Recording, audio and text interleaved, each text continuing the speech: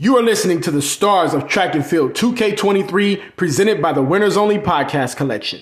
Gabriella Grissom will make her debut at the University of Miami. The Atlanta, Georgia native won the New Balance Indoor National High School Championship in the 400 meters with a time of 54.06 seconds. She was also an outdoor state champion in the 400 meters in 2021 while running with Sandy Creek High. Sanaa Hebron will also debut at the University of Miami. During her high school career, Hebron won this year's Adidas Indoor National Championship in the 400 meters with a time of 54.37 seconds. She was also a Pennsylvania state champ in the 400 meters during the 2022 indoor season and the 2021 outdoor season.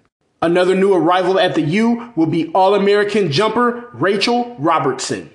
Robertson made a name for herself after qualifying for the NCAA championships in the triple jump while still competing at Florida A&M last season. Over her career, she has won outdoor SWAT championships in the high jump and triple jump and an indoor championship in the high jump.